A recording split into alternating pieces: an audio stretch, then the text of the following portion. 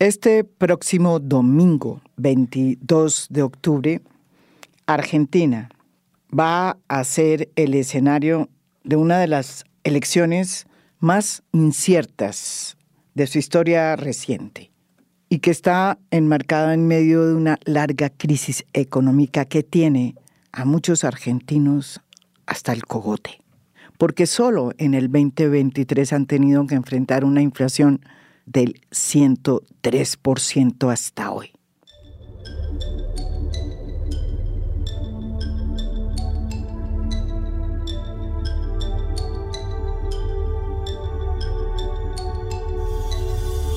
Tres candidatos se van a disputar la presidencia este domingo.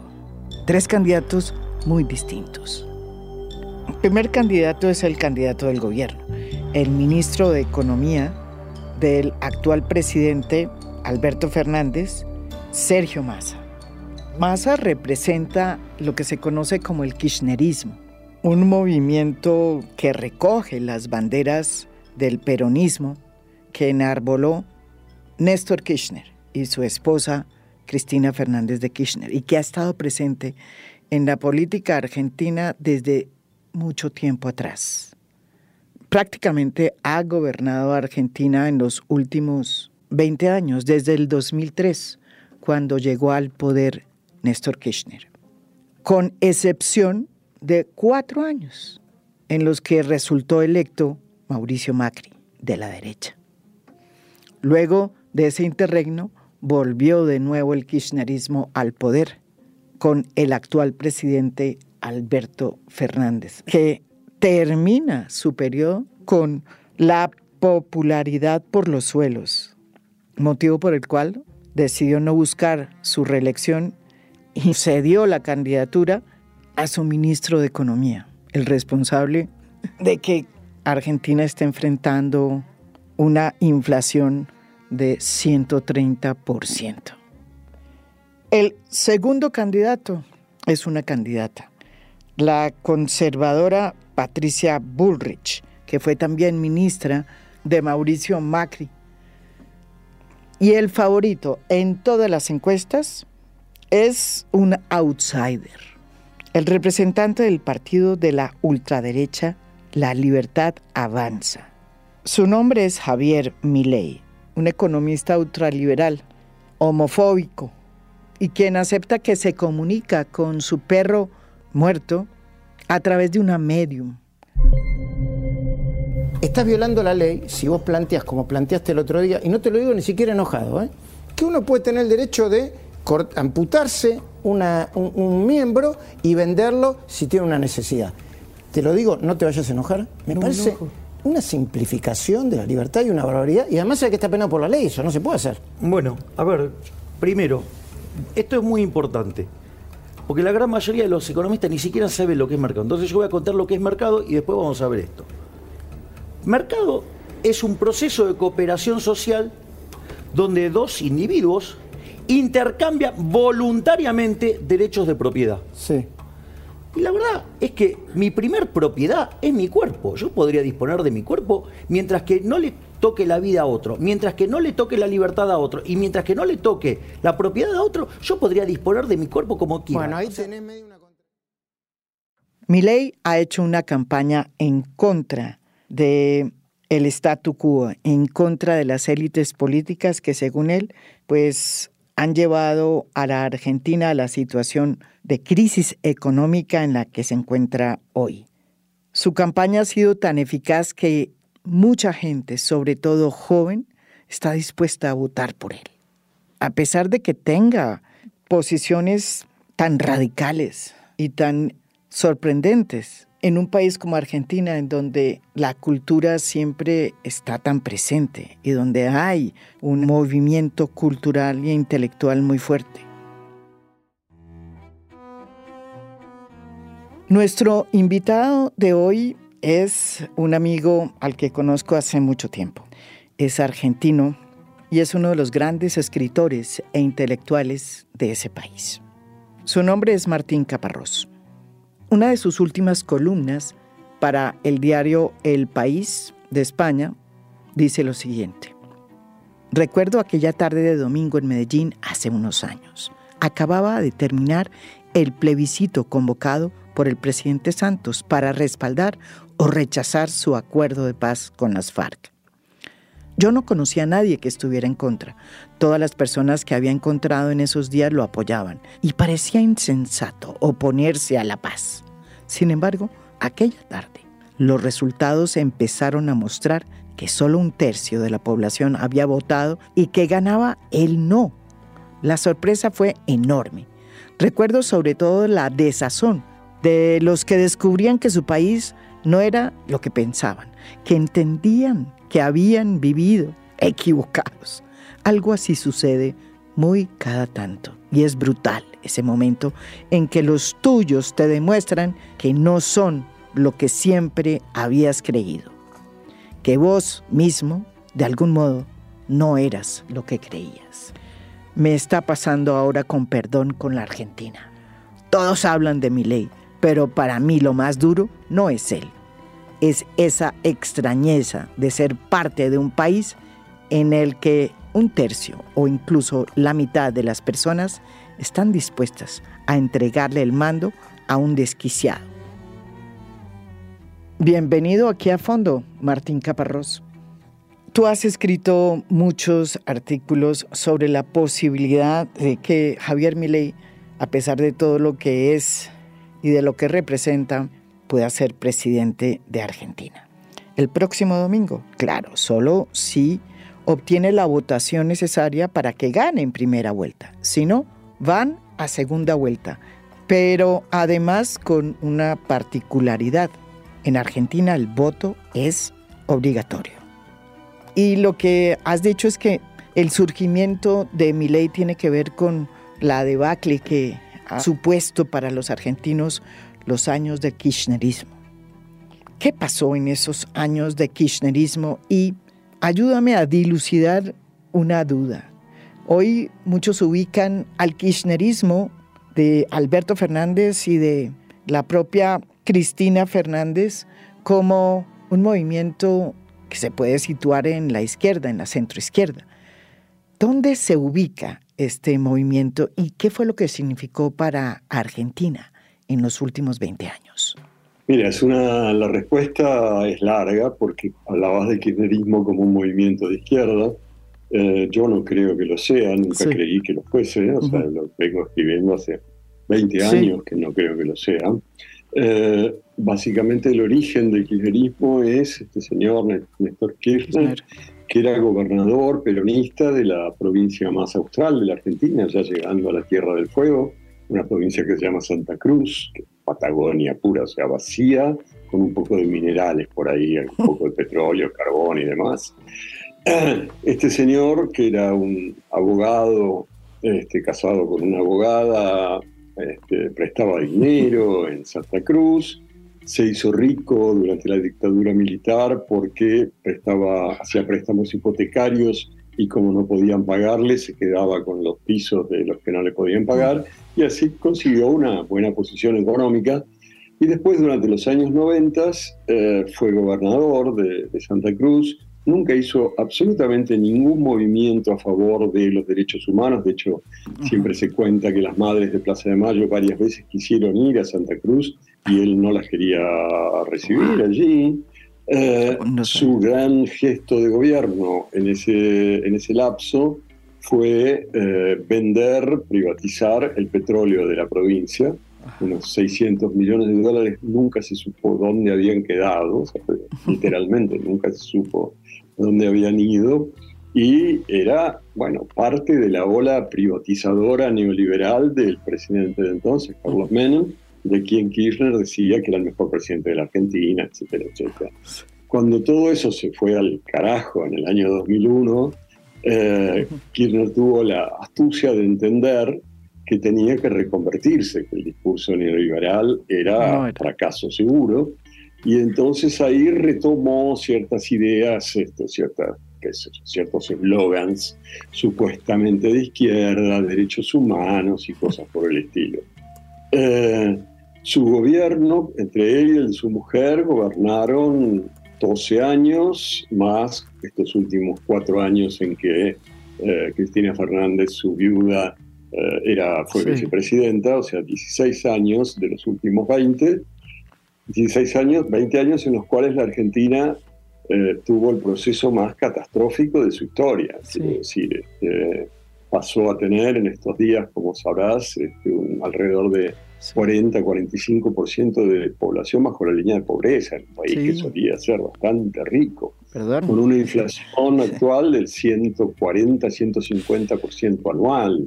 Es una catástrofe. La Argentina en este momento es una catástrofe, y la primera reacción de la mayoría de las personas es echarle la culpa a los que la gobernaron en los últimos 20 años. Tiene lógica. Pero tiene lógica. Sí, totalmente lógica. De esa gente hubo, te digo, de los últimos 20, 16 fueron o Kirchner o su viuda, 4 fue Mauricio Macri entre 2015 y 2019, que lo hizo tan mal que al final de su gobierno volvieron a elegir un gobierno kirchnerista, el Alberto Fernández, que está por terminar ahora. Entonces digo, la situación, para hacerlo breve, es que hay millones y millones de personas que están como totalmente fuera del sistema, que si acaso sobreviven porque reciben algún tipo de asistencialismo por parte del Estado, asistencia que por otro lado está muy mediada o mediatizada por ciertos caciques locales que son los que distribuyen. Yo te doy a vos, pero si vos vas a la manifestación, o yo te doy a vos, pero si no sé qué. Y hay millones de personas que viven en esa situación, hay millones de marginales en un país donde hasta hace relativamente poco ese tipo de marginalidad no existía. Había una idea de ascenso social que suponía la integración a la sociedad por medio del trabajo, por la posibilidad de hacerse una casita, etcétera, etcétera. Ahora, como te digo, hay millones y millones de personas que están marginadas y que saben que no tienen forma de recuperar o de ocupar otro tipo de lugar. Y por otro lado, la clase media clásica, que en Argentina era muy numerosa, bueno, la está pasando muy mal, porque imagínate, con una inflación de 150%, con el dólar, que es como la moneda del lugar, que hace un año valía 290 y hoy vale 1020, o sea, vale más de 3 veces más que hace un año, y así sucesivamente. Empieza a no haber cosas, los precios son impagables. Bueno, la situación era muy desesperada y muy desesperante. En medio de eso apareció un chiflado que parecía tener como soluciones para las cosas. Empezó por hablar de que los políticos eran una casta deleznable, que había que acabar con todos ellos, cosa en la que la mayor parte de la gente está de acuerdo. Esto ya lo dijeron mucho los argentinos en el año 2001, cuando fue aquella famosa crisis donde el grito fundamental era que se vayan todos, que no quede ni uno solo, hablando de los políticos. Claro. Esta vez es algo parecido, solo que traído de la mano, como te digo, por esta especie de desquiciado que se define como anarcocapitalista, y que dice, bueno, empezó, como sabes, diciendo cosas como que había que permitir la venta de órganos, porque el mercado es el que tiene que regular todo, incluso de niños. Por supuesto que tenía que haber la posibilidad de portar armas para que cada uno se defienda, que había que acabar con la educación obligatoria, una cantidad de disparates que en cualquier otra situación, en cualquier otro momento, hubieran servido para un par de carcajadas y ya andaban, dejar el aguardiente, ¿no? Y sin embargo, en este caso, vino a llenar ese espacio de cantidad de gente desesperada que no ve ninguna otra salida, porque las salidas que se le ofrecen, las otras dos candidaturas grandes, son de los dos gobiernos que vienen jodiendo el país desde hace 20 años. ¿Y no será también que lo que estamos viendo no es solamente la crisis del kirchnerismo y la reacción de la gente por cuenta de la crisis económica y de una situación complicada que están viviendo todos los argentinos en sus bolsillos con esa inflación, pero que también estamos hablando de que el peronismo, que fue este movimiento populista tan importante que eclipsó a la política argentina desde el siglo pasado, pues también está llegando a su fin. ¿Qué es el peronismo hoy para la política argentina? Muy complicado. Yo creo que el kirchnerismo es la forma actual del peronismo, que es un movimiento que ha tomado las formas más diversas en sus 80 años de existencia. O sea, fue nacionalista, un poco fascista al principio, fue de izquierda, casi guevarista en algún otro momento, después fue socialdemócrata, después fue neoliberal, después fue, vaya a saber, en cada momento trata de entender qué es lo que conviene para su único propósito verdadero, que es conservar el poder. El peronismo es un aparato de acceso y conservación del poder, eso es todo lo que es. Entonces, en los últimos años, eso se llamó kirchnerismo porque se suponía que lo que funcionaba después del fracaso neoliberal de los 90 era un discurso más estatista, un poco más como supuestamente de izquierda y demás. Pero es siempre lo mismo, son los mismos gordos que quieren tener todo el poder que pueden. Tú que conoces Colombia, nosotros también tuvimos en las elecciones pasadas en las que ganó Gustavo Petro un personaje muy particular, que fue el candidato que se le opuso a Gustavo Petro y que casi gana también, porque tuvo casi que 10 millones de votos. Se llamaba Rodolfo Hernández y tenía como tesis que había que limpiarse el culo con la ley, entre otras particularidades. También decía que no tenía que saber de nada, porque para eso existían los expertos que iban a gobernar con él. Cuando se le preguntaba si iba a hacer o no negociaciones con los grupos guerrilleros que todavía estaban en armas y con las bandas criminales, decía que había que hacer simplemente un otro sí al acuerdo de paz que se firmó en Colombia con las FARC en la época de Juan Manuel Santos. Si tuvieras que comparar a Rodolfo Hernández con Milei, ¿cómo saldría la cosa? Yo creo, no es por argentinismo vulgar, sí. Creo que Milei está bastante más loco que Hernández, incluso. Porque, ¿sabe? Cosas ridículas, quiero decir. Él dice que quien lo aconseja en sus decisiones políticas es Conan, su perro muerto, con el que habla a través de una medium. Ya eso alcanzaba, en los buenos tiempos eso alcanzaba para que te encerraran en un psiquiátrico, quiero decir. Que tú te creas que estás hablando con tu perro muerto a través de una medium. Y que además el perro muerto, como está cerca de Dios, le mandó un mensaje de Dios, dice él, diciendo que él tiene que ser presidente de la Argentina. Es mucho, que si no es un... Sí, yo sé. Pero al mismo tiempo es cierto que el tipo se inscribe en una tendencia general, como decía. Bueno, sí, en Colombia y en tantos otros lugares hay estos tipos así como diferentemente iluminados que están en contra de todo el sistema y que de alguna manera consiguen, mucha gente los siga, que están en contra de todo el sistema político, porque después en general están muy, muy, muy integrados en el sistema económico. Eso está claro. Eso es otra de las paradojas. En Argentina lo van a votar muchos muchachos de clase baja que van a perder con él. Él dice que hay que sacar asignaciones, servicios sociales, educación, etcétera, etcétera. Se van a joder mal con él. Pero lo que todos reivindican es, bueno, nos ha ido tan mal con los políticos clásicos, por lo menos dice otra cosa, y lo dice de una manera que se parece más a nosotros, que parece que estuviera diciendo algo más de verdad, porque no tiene un discurso supuestamente estereotipado, sino que va y salta y grita y putea, qué sé yo. Y parece que con esa cosa tan mínima ha alcanzado para que mucha gente lo siga. Yo creo que aquí hay dos cuestiones bastante brutales. Una es, y esto está pasando en todo el mundo, ¿qué pasó en los últimos años que la rebeldía se ha vuelto de derecha? Quiero decir, en este tipo de situaciones en que millones de personas están disconformes con sus vidas y con las estructuras que los manejan, y etcétera, etcétera, solía haber algún tipo de movimiento más o menos de izquierda que de algún modo, vehiculizaba este descontento y se transformaba en la cabeza de esta rebeldía. Y ahora lo que vemos por todos lados en el mundo es que es la derecha la que ha conseguido ser la que aprovecha y conduce estas rebeldías. Y eso es muy tremendo. Quiero decir, me parece que es un cambio de estos civilizatorios fuertes, que probablemente tampoco vaya a durar para siempre, pero vamos a dar 10 o 20 años en que parece que esta es la tendencia, hasta que de algún modo cambie y se revierta.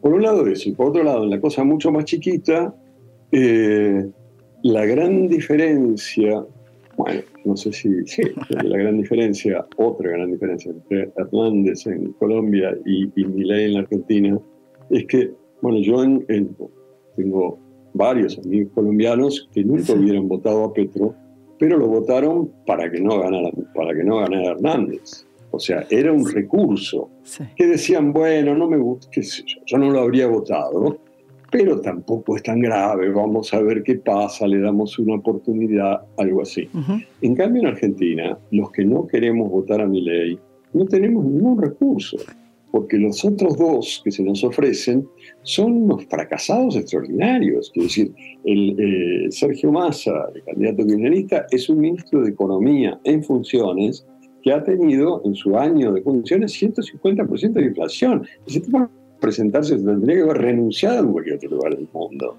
Renunciado a su trabajo y buscado, no sé, un empleo de guardavidas en una piscina de un hotel.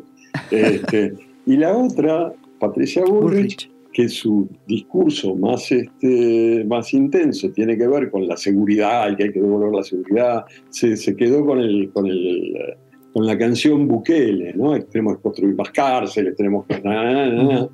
Ella fue ministra de Seguridad de Macri, o sea, entre 2015 y 2019, y no arregló nada.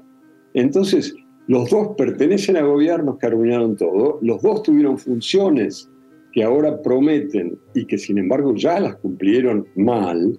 Entonces es muy difícil creerles nada. Y ese yo creo que es otro de los problemas centrales de estas elecciones en la Argentina. Que mucha gente, o mucha gente querría votar contra Milei, pero no hay otro candidato para hacerlo, ¿no? O sea, que tú crees que lo más probable es que Milei sea el próximo presidente de Argentina. Mira, ahí lo que pasa es que la cosa se juega en muy pocos puntos porcentuales. Tú sabes que las elecciones en Argentina son a 2 vueltas y la primera vuelta se puede ganar o con más del 45% o con el 40% con 10 puntos de ventaja sobre el segundo.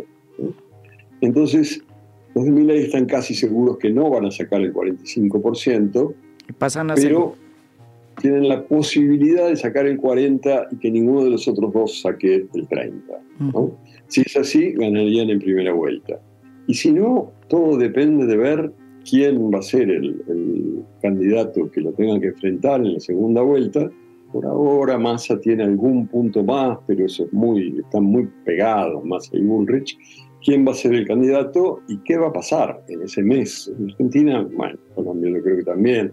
La política no se mide en meses o en años, se mide en horas cuando no es en medias horas, ¿no? Entonces las cosas cambian muy rápido. Un mes puede pasar de todo.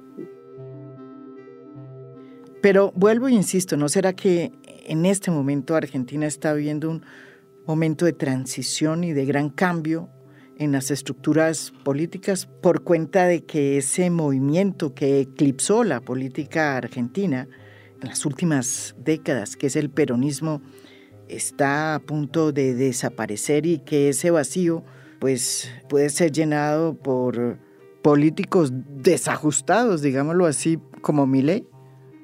Es probable que así sea, ojalá además, porque ya hizo suficiente daño, todo porque bueno, ya nos merecemos empezar con alguna otra cosa, no seguir con lo mismo en los últimos 80 años, ¿no? Pero sí, es probable, incluso por razones de la estructura social y económica de la Argentina. El peronismo fue pensado en una época de industrialización creciente del país. En los años 40, 50 había cada vez más industria y por lo tanto cada vez más obreros. Y entonces siempre dijeron ellos que la columna vertebral del movimiento peronista eran las organizaciones sindicales. Ahora ya casi no hay obreros, porque la industria se la cargaron toda. Si hubo un cambio importante en la Argentina en los últimos 50 años, fue el que empezaron los militares de la dictadura del 76, cuando, bajo instrucciones muy explícitas del Departamento de Estado norteamericano, decidieron retornar la Argentina a su viejo papel de país productor de materia prima agropecuaria, ¿no? Ahora es la soja, sobre todo, un poco la carne, un poco el trigo, etcétera, etcétera. Y acabar con todo ese intento de industrialización que no se enganchaba, digamos, en el mercado internacional y que producía muchos problemas porque esos obreros peleaban mucho, digamos, jodían más de lo que ellos querían aceptar. Sí. Entonces volvieron a hacer de la Argentina un país agroexportador. El problema es que eso dejó a mucha gente afuera, toda esta gente de la que hablamos, marginada, está totalmente afuera, no tienen trabajo, trabajan de lo que pueden, de poner unos ladrillos acá, o de limpiar una casa allá, o de recoger basura, o de nada. Y entonces al peronismo efectivamente le cuesta mucho más tener mecanismos de control de esas personas, porque los sindicatos eran unos mecanismos de control extraordinarios que además les conseguían mejoras sociales importantes. En cambio ahora el único mecanismo que tiene para manejar a esta gente son estos planes sociales, pero se les complican, es más difícil, y es muy poco, y están siempre insatisfechos, y hay, como te digo, una situación en la que todo el sistema clásico de funcionamiento del peronismo desapareció. Entonces es probable que el peronismo desaparezca también. Lo que no está claro es que lo va a reemplazar, ¿no? Que sea mejor tampoco, sino parece que hemos desarrollado una capacidad extraordinaria para inventar cosas peores. Eso, yo pensé que no éramos tan buenos para eso, pero Milei me lo demuestra claramente. En algún momento leí, no me acuerdo quién fue el que definió a Argentina como este país impresionante con una cantidad de movimientos culturales que además son realmente sorprendentes por su potencia, pero que tiene una manera de hacer política ruda y muy clientelista, por no decir corrupta. Y ojo que eso también tenemos nosotros los colombianos sin tener esa clase media tan grande que tienen ustedes. Una de las clases medias más grandes del continente y unos movimientos culturales y una intelectualidad muy, muy presente. Tú que eres un intelectual, un escritor, un periodista, un reportero, un crítico de muchísimas cosas, ¿cómo explicas esa dicotomía que muchos señalan de Argentina y que de pronto explica de alguna manera el surgimiento de figuras como la de Javier Milei? Mira, a mí me parece que hay una parte de esa institucionalidad cuya decadencia es clarísima y que en parte también explica el fenómeno Milei y todo lo que está pasando.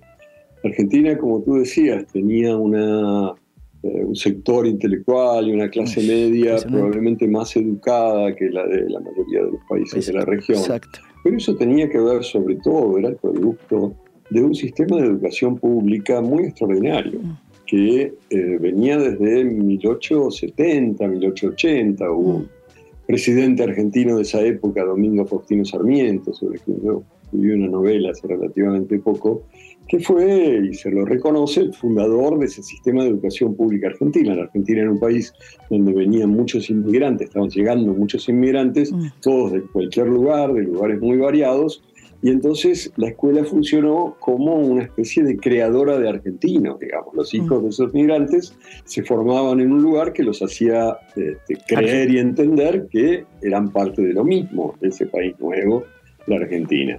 Eso fue muy eficaz durante mucho tiempo. Educaba a la gente tenía un nivel medio de educación bastante razonable. Pero eso se empezó a joder hace también 30, 40 años por lo menos. Ya ahora quien puede no manda a sus hijos a la escuela pública. Yo fui a la escuela pública toda mi vida. Mis padres eran médicos, tenían un buen pasar, pero a ninguno se le ocurrió que no fuera una escuela pública. En cambio, muchos de los hijos de mis amigos fueron escuelas privadas, porque las escuelas públicas no funcionaban, porque había demasiados paros, porque no sé qué, porque no sé cuánto. Bueno, la cosa es que todo ese mecanismo se jodió. Y la Argentina entonces empezó a hacer otra cosa. Si a eso le y sobre todo los que tienen ahora menos de 40 años, 45 años, si a eso le unes que para toda esa gente la democracia no es gran cosa, digamos. La democracia es el sistema en el que vivieron toda su vida y en el que sus vidas no fueron lo que ellos quieren, ¿no? Digo, para un viejo como yo, la democracia era una aspiración, porque tuvimos dictaduras y porque queríamos que la democracia volviera, hicimos lo posible. Cuando la recibimos fue un alivio extraordinario y una alegría enorme.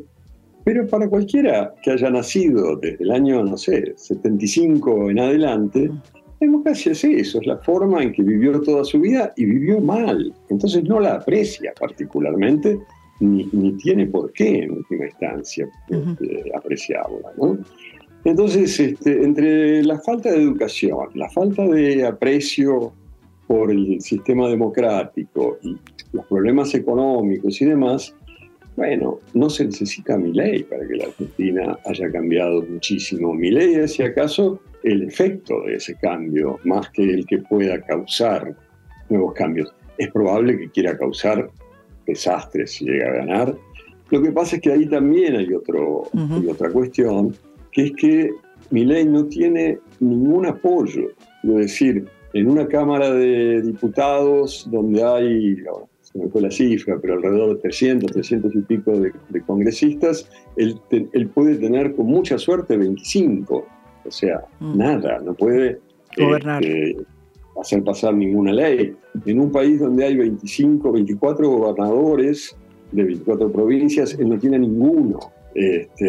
Entonces sería una situación muy peligrosa en la que le quedarían dos opciones: o no hacer nada de lo que dijo, que sería la opción buena, digamos, o tratar de hacerlo peleándose con todo el mundo, que sería una opción que puede incluso ser riesgosa para la vida de mucha gente, ¿no? Entonces, nada, es una situación compleja, pero el problema, o sea, Milei, hablamos mucho de Milei porque es un disparate, pero el problema de la Argentina empezó mucho antes y no es específicamente Milei, sino yo creo todo este conjunto que te decía, ¿no? Pero, ¿y cómo es posible que surja un político tan homófobo, tan en contra de todo lo que han luchado muchísimos argentinos y argentinas? Y lo digo porque si hay un movimiento fuerte en Argentina, feminista, que logró, por ejemplo, la aprobación del aborto en el Congreso, es decir, en la Cámara de Diputados de Argentina, pues es ese país. Nosotros en Colombia no pudimos aprobar el aborto en el Congreso porque había mucha gente que se oponía y fueron las cortes, como sucedió también en México.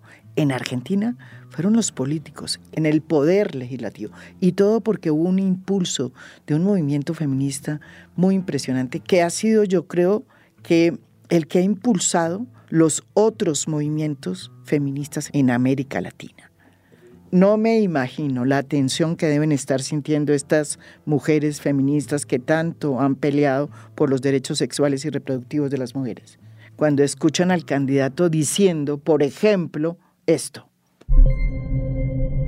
Educación sexual integral, lo mismo que tienen los movimientos de pueblos originarios, el ecologismo, las cuestiones de género, un mecanismo de contaminar la población. Hay algunos que van a decir, bueno, pero tiene que haber educación sexual, bueno, pero por lo menos que respete a la biología. Bueno, no lo van a hacer. Perdona, una nota al pie, un poco idiota. Yo estoy particularmente orgulloso de ese movimiento porque una de sus líderes es mi madre. Entonces, mayor, que lleva 50 años peleando por esto y que tuvo la suerte de ver cómo, por ejemplo, la ley del aborto, por la cual la peleó toda su vida, se aprobaba, ¿no? Y en el Congreso. Que era una deshonra para la familia ella, porque en nuestra familia tenemos una muy buena tradición de nunca conseguir lo que queremos. Una que consiguió lo que quería es un desastre. No me digas. Pero bueno, nada, fuera de esto, sí, es raro. Es raro porque efectivamente hay como un núcleo que está muy opuesto a Milei, Sí. estos de los que hablabas, intelectuales o movimientos de mujeres o cultura, o la cultura o lo que sea, pero que parecemos estar en otro lado, en otro país, ¿sabes? En un lugar donde, bueno, no sintonizamos. Uno de los últimos artículos que escribí en El País contaba cómo me había impresionado aquel domingo del año 17, el día del plebiscito por la paz. Sí. Yo estaba en Medellín y que estaba convencido de que iba a ganar, porque toda la gente que yo veía a mi alrededor, yo estaba en un festival de Gabo, creo, y toda la gente con la que hablaba estaban todos seguros de que iba a ganar. Nadie pensaba que podía no ganar el plebiscito. Tú dices que esa sensación que viviste en Colombia cuando el país votó no a la paz, te está pasando exactamente lo mismo con Argentina. Y que te sorprende que haya personas que estén dispuestas a entregarle el mando a un desquiciado, entre comillas, como Milei, así lo pones tú. Y que te parece increíble o terrible que, según las encuestas, haya 8 de 10 millones de argentinos que quieran votarlo. Dices tú que no entiendo quiénes son, cómo son esos compatriotas que amenazan con elegirlo en la primera vuelta de este domingo. ¿Qué nos está pasando? Lo que me impresionó mucho esa noche, y lo escribí en una columna en el Times al día siguiente, era todas esas personas que de pronto habían descubierto que su país no era lo que creían, ¿no? Que era un país que no votaba a favor de la paz. Quiere decir, que quiénes eran estas personas que hacían eso, que eran mayoría. Y a nosotros yo creo que nos pasa algo por el estilo con el efecto Milei, ¿no? Es decir, como yo creía, lo que tú decías, yo creía que la Argentina era otra cosa, ¿no? Y sin embargo, un tipo totalmente desquiciado puede convocar a tanta gente. Yo creo que ahí hay un corte muy fuerte de todas esas personas, de esos movimientos, de esos intelectuales y demás, con gente que no sabemos bien quiénes son, cómo piensan. Es muy humillante tener que decirlo, pero me parece que es así. Pongamos las cosas así. Si sube Javier Milei al poder en Argentina, pues va a haber un cambio de inflexión en América Latina en términos de la política y del poder. ¿Qué va a pasar en Argentina? ¿Cómo podría ser ese gobierno de Milei, que no tiene además gente ni grupo político, como por ejemplo, pues de alguna manera sí lo tuvo Bolsonaro cuando llegó al poder en Brasil? No lo sé, así la respuesta corta es no lo sé. O sea, lo que creo es que, como te decía, Milei no va a tener capacidad para gobernar. Para hacer nada de lo que dice que va a hacer. De hecho, ahora está empezando a decir que sus medidas más significativas, una era quemar el Banco Central, otra era dolarizar la economía argentina, etcétera, etcétera, son medidas que necesitarían 30 años para realizarse. O sea, está empezando como a dar marcha atrás porque sabe que lo que dice es un disparate. Y yo no creo que su figura resista a un año de gobierno, si es que lo logra, digamos. Todos estos muchachos que lo votan porque es distinto, porque es disruptor, porque dice las cosas, porque bla, bla, bla, y porque están cansados de los otros, si lo ven un año haciendo de presidente y pactando como ya está pactando con la escoria del sindicalismo, con todo lo peor, etcétera, etcétera, van a darse cuenta, cosas que deberían darse cuenta ya, pero no lo hacen, de que es lo mismo que todos estos, solo que más loco, ¿no? Entonces, yo no creo que Milei tenga la capacidad de consolidar un movimiento. Creo que quizás el movimiento puede durar un poco más si él pierde. Si gana, yo creo que muy rápidamente eso se deshace y habrá que ver qué es lo que se forma mientras tanto. Ahí es lo que no sabemos. Quiero decir, sabemos que estamos en crisis en muchos de nuestros países, no sabemos qué se puede formar para superar esas crisis, ¿no? ¿Cómo definirías tú a Milei comparado con Bukele, por ejemplo, el presidente de El Salvador, que va muy alto en las encuestas por cuenta de su política de seguridad y la construcción de cárceles y de políticas punitivas. ¿Y cómo encuadras este surgimiento de esta ultraderecha en Argentina con esa ultraderecha 2.0 que va recorriendo y buen camino en Europa, que comenzó con Orbán en Hungría, con Polonia, y que tuvo un nuevo capítulo con el ascenso al poder de los hermanos de Italia, liderados por Giorgia Meloni? Una ultraderecha que se ve reflejada también en partidos como Vox, el partido de ultraderecha español. Y aunque acaban de tener un revés en Polonia, porque en las elecciones ganó el bloque de la oposición a los ultraconservadores en Polonia que estaban en el poder hace más de 8 años, todavía en Europa la ultraderecha sigue viva. Y vaya uno a saber cómo se altere este mapa político con lo que está sucediendo en este momento en la Franja de Gaza. Mira, yo me reía el otro día, no me acuerdo con quién, porque me decía, ¿te parece que Milei puede hacer lo mismo que Bukele? Que yo decía, mira, hay una diferencia central, que es que para que tener el nivel de aprobación que ahora tiene Bukele, tienes que tener alguna eficacia en algo. Y aunque sea eficacia para el mal, digamos, ¿no? Eficacia para meter miles de personas presas y conseguir que las calles queden despejadas y que la gente tenga menos miedo a las maras. Y a mí me resulta muy difícil pensar que Milei pueda tener ninguna eficacia en nada. Por lo menos en la Argentina en los últimos 20, 25 años nadie tuvo ninguna eficacia en nada. Entonces creo que el riesgo de buquelización, digamos, de la Argentina está como un poco vacunado por la inepcia que venimos demostrando desde hace ya muchos años.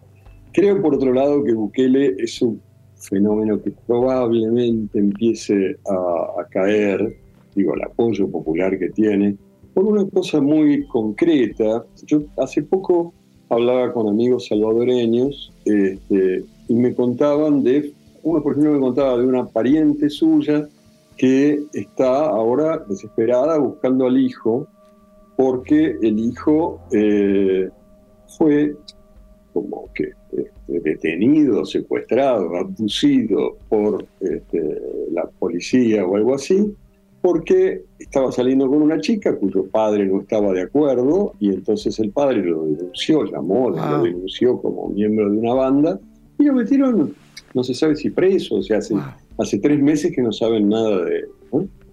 Y parece que hay muchos casos así. Y entonces ahí se rompe algo básico, que es que me parece que el apoyo, 80% o el porcentaje que sea de la población, tiene que ver con que mucha gente dice, bueno, no, a los malos había que castigarlos, está claro, porque me hacían la vida imposible. Sí. Pero yo soy de los buenos, entonces a mí no me va a pasar nada. Bueno, cuando a los buenos también les empieza a pasar, porque hay un régimen represor que no se detiene ante esas minucias, ahí el apoyo empieza a disminuir y a veces muy rápidamente. Yo creo que es por ese lado por donde se va a agrietar la cosa. Cuanta más gente haya en esta situación, que le pierden a un hijo sin que haya hecho nada, sin que se sepa por qué, bueno, va a haber mucha gente que va a empezar a estar incómoda.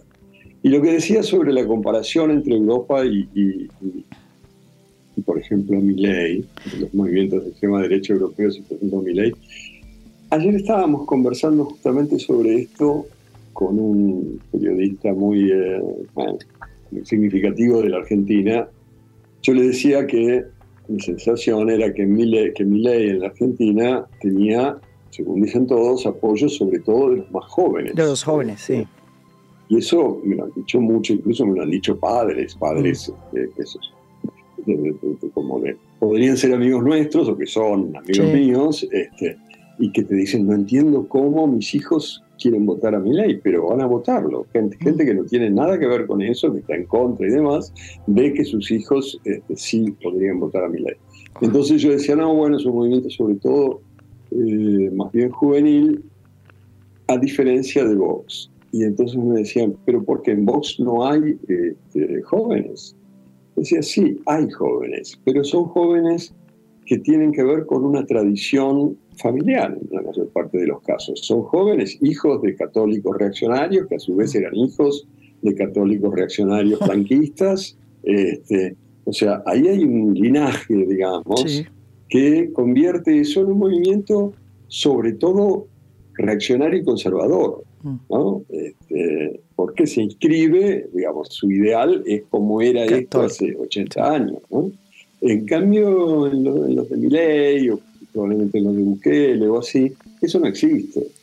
Lo que hay es una especie de efervescencia juvenil que puede desarmarse, como te decía hace un momento, sin mucha dificultad, ¿no? ¿Cómo se puede integrar o relacionar lo que tú estás describiendo con lo que sucede en Colombia, por ejemplo? Que subió por primera vez un presidente de izquierda, que es Gustavo Petro. Pero fíjate, a pesar de que ha tenido desaciertos y un manejo del Twitter desafortunado, la derecha, que en Colombia había sido muy fuerte, no logra reencaucharse. ¿Vamos en sentido contrario siempre? Sí, yo creo que están en situaciones muy distintas Colombia y la Argentina, ¿no? Creo que casi siempre han estado en situaciones muy distintas. Sí, es ¿no? curioso, porque si uno empieza a mirarlo a través de todo el siglo XX, creo que en general siempre estuvimos en situaciones muy diferentes. Y esto se me hace difícil la comparación. Por supuesto que tenemos una cantidad de cosas en común porque formamos parte de la misma región del mundo y porque las bases económicas siguen siendo más o menos parecidas, esto que hablábamos antes, la extracción y exportación de materia prima, pero que en cada uno de los lugares toma como características distintas y esto que se puede decir casi en chiste, de que Colombia, como nunca tuvo peronismo, mantiene sus viejas clases altas todavía funcionando, cosa que en Argentina ya no sucede. Exactamente. Hay como muchas diferencias, pero no se me ocurre ahora que haya algún camino común para los próximos años, no, más allá de el que se me ocurre para todos los lugares, que es que esto que decíamos hace un rato, de que la rebeldía, digamos, ahora ha sido cooptada y copada por la derecha, eso es lo que en algún momento tendrá que cambiar y cambiará. Es decir, yo siempre digo que hubo a lo largo de la historia épocas en que las sociedades conseguían armarse un futuro deseable, conseguían pensar cómo querrían que fuera su futuro, y trabajaban para conseguirlo. Es decir, no sé, clásico la Revolución Francesa. Durante 100 años empezaban a pensar, no puede ser que haya nobles, que haya un rey que me pueda cortar la cabeza, que haya esto, que haya lo otro. Bueno, al cabo y les parecía que valía la pena conseguir eso, y al cabo del tiempo y con mucho esfuerzo lo consiguieron. Y en general pasa eso, hay periodos en que las sociedades tienen un proyecto de futuro y periodos en que no, porque eventualmente el proyecto que tenían o ya sucedió, o ya se jodió, o lo que fuera, y entonces están buscando un nuevo proyecto de futuro. Y yo creo que este es uno de esos momentos en que no tenemos una idea muy clara de futuro, y en general cuando uno no desea el futuro, lo ve como amenaza, digamos. Cuando el futuro no es promesa, es amenaza. En este momento, siempre que pensamos en el futuro, lo pensamos en términos de amenaza. La amenaza climática, la amenaza política, la amenaza demográfica, todo es amenaza. Porque claro, no conseguimos imaginar un futuro que nos parezca una buena promesa. El problema de esto, suena todo muy bonito, pero la construcción de una idea de futuro puede tardar 30, 40, 50 años. Yo creo que no quiero ser grosero, pero creo que ni tú y yo la vamos a ver. Lamentablemente, pero creo que esa es la dirección en la que esto debería ir, porque es un poco los procesos que se vienen repitiendo desde hace siglos y siglos. Yo lo único que estudié un poco en mi vida fue historia, entonces algo de eso pude aprender. Y sigo creyendo que es así, que en este momento no tenemos un proyecto de futuro que nos parezca lo suficientemente valioso como para dedicarnos a él, y que se va armando un poco por aquí, un poquito por allá, otro poco acullá, y que en algún momento todo eso se reúne, cristaliza y aparece esa idea de, bueno, lo que queremos es tal, ¿no? Y bueno, habrá que esperar, habrá que ver. Pero, y entonces, Martín, te puedo hacer una pregunta indiscreta. ¿Por quién vas a votar este domingo? Sí, pero preguntar se puede, lo que no se puede muy bien contestar, porque la verdad no lo sé. O sea, Yo querría votar contra Milei porque me parece un disparate, pero ninguna de las dos opciones que tienen alguna posibilidad de ganarle, tanto Bullrich como Massa, las habría votado jamás. O sea, son dos opciones que yo no votaría nunca. Ya si llega a haber un balotage, una segunda vuelta, bueno, haré la gran Macron, ¿no? O la gran Chirac, cuando todos los franceses tuvieron que votar primero a Chirac y después a Macron para que no ganara el Frente Nacional. Es correcto. Quizás no tenga más remedio, pero me va a doler muchísimo. Según las últimas encuestas que se conocen a pocas horas de los comicios del domingo, es muy probable que las elecciones sean ganadas por el ultraderechista Javier Milei. Sin embargo, los votos no le darían para ganar en primera vuelta, sino que habría una segunda vuelta en la que Milei tendría que enfrentarse con el candidato del gobierno, el ministro de Economía, Sergio Massa. La segunda vuelta está prevista para que se realice en los próximos 30 días. En su última columna del País, Martín Caparrós dice una cosa con la cual yo estoy completamente de acuerdo, que Milei es un Frankenstein producto de los errores, ambiciones y corrupciones de la clase política argentina, que se le olvidó que el poder también tenía que ver con el interés general y no solamente con el interés personal y los placeres mundanos. Pero lo que más me parece clave de todo lo que ha dicho Martín Caparrós es que incluso si Milei no logra ser el nuevo presidente de Argentina, él ya ha logrado cambiar ese país. Porque como bien lo dice, ha corrido ya los límites de lo que los argentinos toleraban. Oigan nomás lo que dijo en su campaña sobre un hecho que removió la memoria de muchísimos argentinos que revivieron lo que sucedió en la época de Macera y la dictadura militar argentina de los 70. Una dictadura que, según organismos de derechos humanos, dejó cerca de 30.000 desaparecidos.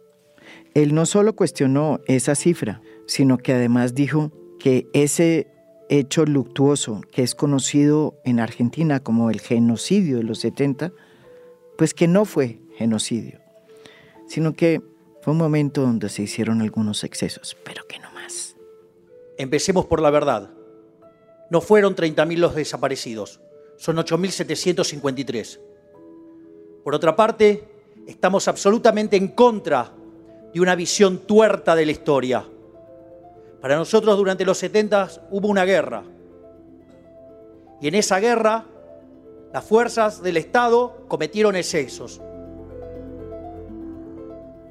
Hoy hay gente en Argentina que está repitiendo lo que Milei ha dicho en su campaña. Es decir, que el cambio climático es un invento marxista, que el país no debe tener moneda ni banco central y que el único capaz de regular las relaciones humanas es el mercado y que además se debe permitir el tráfico de niños y de órganos humanos como un nuevo rubro dentro del comercio. ¿Cuándo fue que la política terminó abandonada por la razón y por la lógica y por el bien común? Vaya uno a saber cuándo fue. Pero esto que está pasando en Argentina no solo está pasando en este país. Esto es A Fondo. Mi nombre es María Jimena Duzán.